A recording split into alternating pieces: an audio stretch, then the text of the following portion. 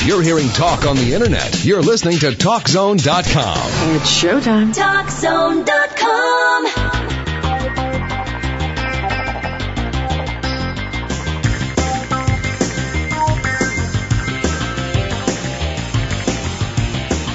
Now, InfoTrack continues.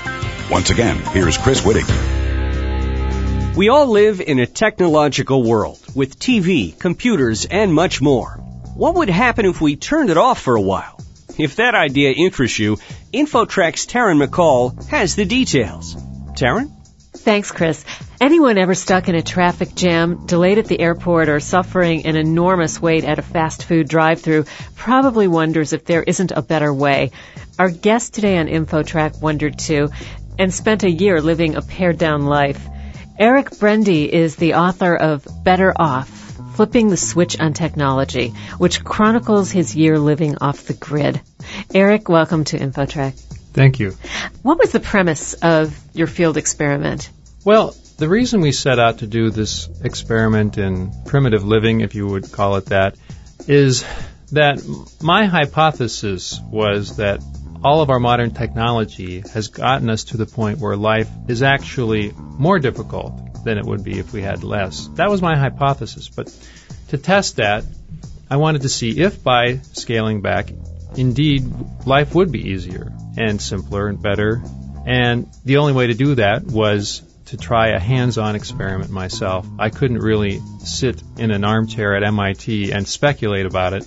And that's why it was such a stroke of luck that I met this fellow with a big black wide-brimmed hat on a bus, and I was able to set up this year-and-a-half stay with him in the community. So they don't necessarily do without all kinds of modern conveniences. Well, actually, there's a broad spectrum of Amish and Old Order Mennonite communities that all have different sets of rules and guidelines with regard to technology.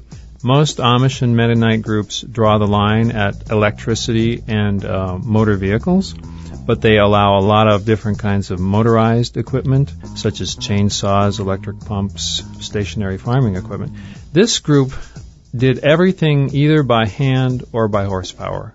And when you moved to this community, you had just become married. Yes. And that's a pretty radical change for an individual to take on. How did she deal with this sudden change? Well, at first, she loved the idea of living out in the country. But when I became a little bit clearer about the details, no electricity, no refrigeration, no washing machine, she started to have second thoughts. And in the end, the only way I was able to persuade her to do it was to promise to give her the chance to cast the deciding vote on where we would live after we finished the year and a half in this group. Now, you refer to the group that you chose to live with as Mennonites. Is that an official denomination, or is that a term that they or yourself had put on the It was a community? nickname that I chose because it sounds a little bit like Mennonite, and it also underscores the fact that they were technologically minimal compared to other Mennonite or Amish groups. Talk a little about the life in your community. What was a typical day like? The seasons were always in flux, and neighbors were constantly dropping in and interrupting what we were doing. And that was one of the things I loved about it. As anyone who might dream about, if you have a career where you sit in front of a computer 48 weeks out of the year and do the same thing year in, year out, here every day was different. But having said that, there was a common thread, or I should say many common threads weaving together that made the life consistently satisfying, and that was that it always combined exercise, social interaction. You'd be outside working with your neighbors. You'd get your practical end result, the food you were growing or the cash crop, so you would get the practical work in done for the day. You'd be experiencing nature. You'd feel the breeze. You'd be seeing the clouds go by. So whatever we were doing, it was a many-layered, multi-stranded kind of activity. And that's why I say in the book that every moment held so much more than what we have in modern society, sitting oftentimes in front of a computer. The statistics are that we sit in front of a computer 3 hours a day. We sit in front of a television set 4 hours a day. We sit in an automobile 2 hours a day. And I would wager that that experience is much thinner, much emptier than the kind of face-to-face full-bodied, many-textured, many-layered experience we had working with our hands with these people. And I should say the neighbors popping in wasn't for a social call. It was to help out or to have you help out. So there was meaningful interaction there and things were getting done. Yes, it was a way of combining business and pleasure. One of the other things that I thought was so unusual, not only did you introduce a new wife to this way of living, you had your first child living in this community. Yes, and that was both one of the most terrifying and most glorious moments in our whole year there. There was a Mennonite midwife that we used, and she was backed up by the local doctor who certified that my wife was suitable for in-home birth. But everything worked out well. And yes, it was the high point of my life when my first son was born. You limited your field test to 18 months, correct? Was this effort a test designed to see if you could do it, or after 18 months did you feel that it had kind of run its course? Well, the whole reason for doing this was to try to determine, as I say in the book, how much technology do we really need to live a full and leisurely life? And is life really better with less technology? And I think we found the answer there in the book. We made some modifications in how the people lived there. If we had continued living with them, we would have made a few changes. And actually, for the most part, we would have probably lived with even a little less technology, a little more in some ways and a little less in some areas.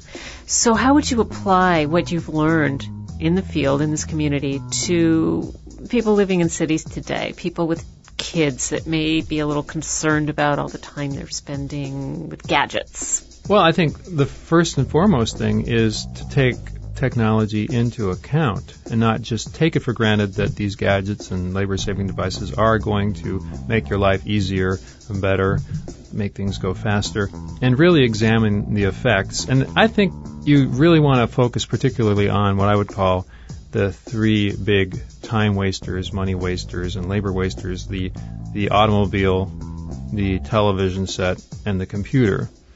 I think there's lots of room here to scale back and maybe even eliminate one or more of these devices. We in our own family do not have a television.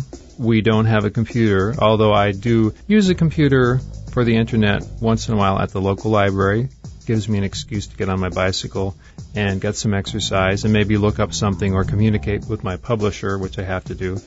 But by limiting the computer to a 1 or 2 hour segment, as I do at the library, it regulates your use and you don't end up whiling away endless amounts of time. And then the automobile may be the most challenging one to give up because we often live in places where it's hard to get around without the automobile. It's still possible to reduce your dependency on it. We have an automobile in the city. We live in St. Louis. But because we live in a place that's compact and walkable, we can do most of our daily errands on foot or by bicycle.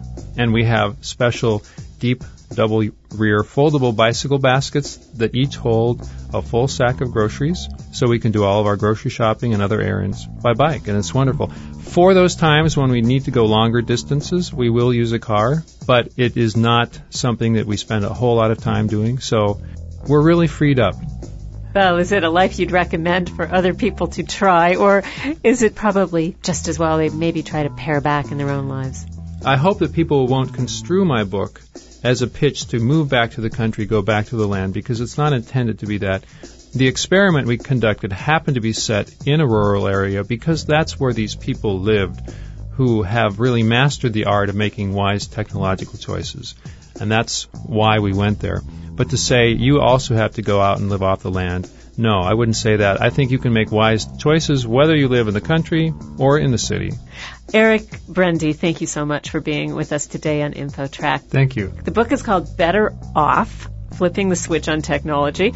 I'm Taryn McCall for InfoTrack. You're listening to InfoTrack, the weekly show with information you should know.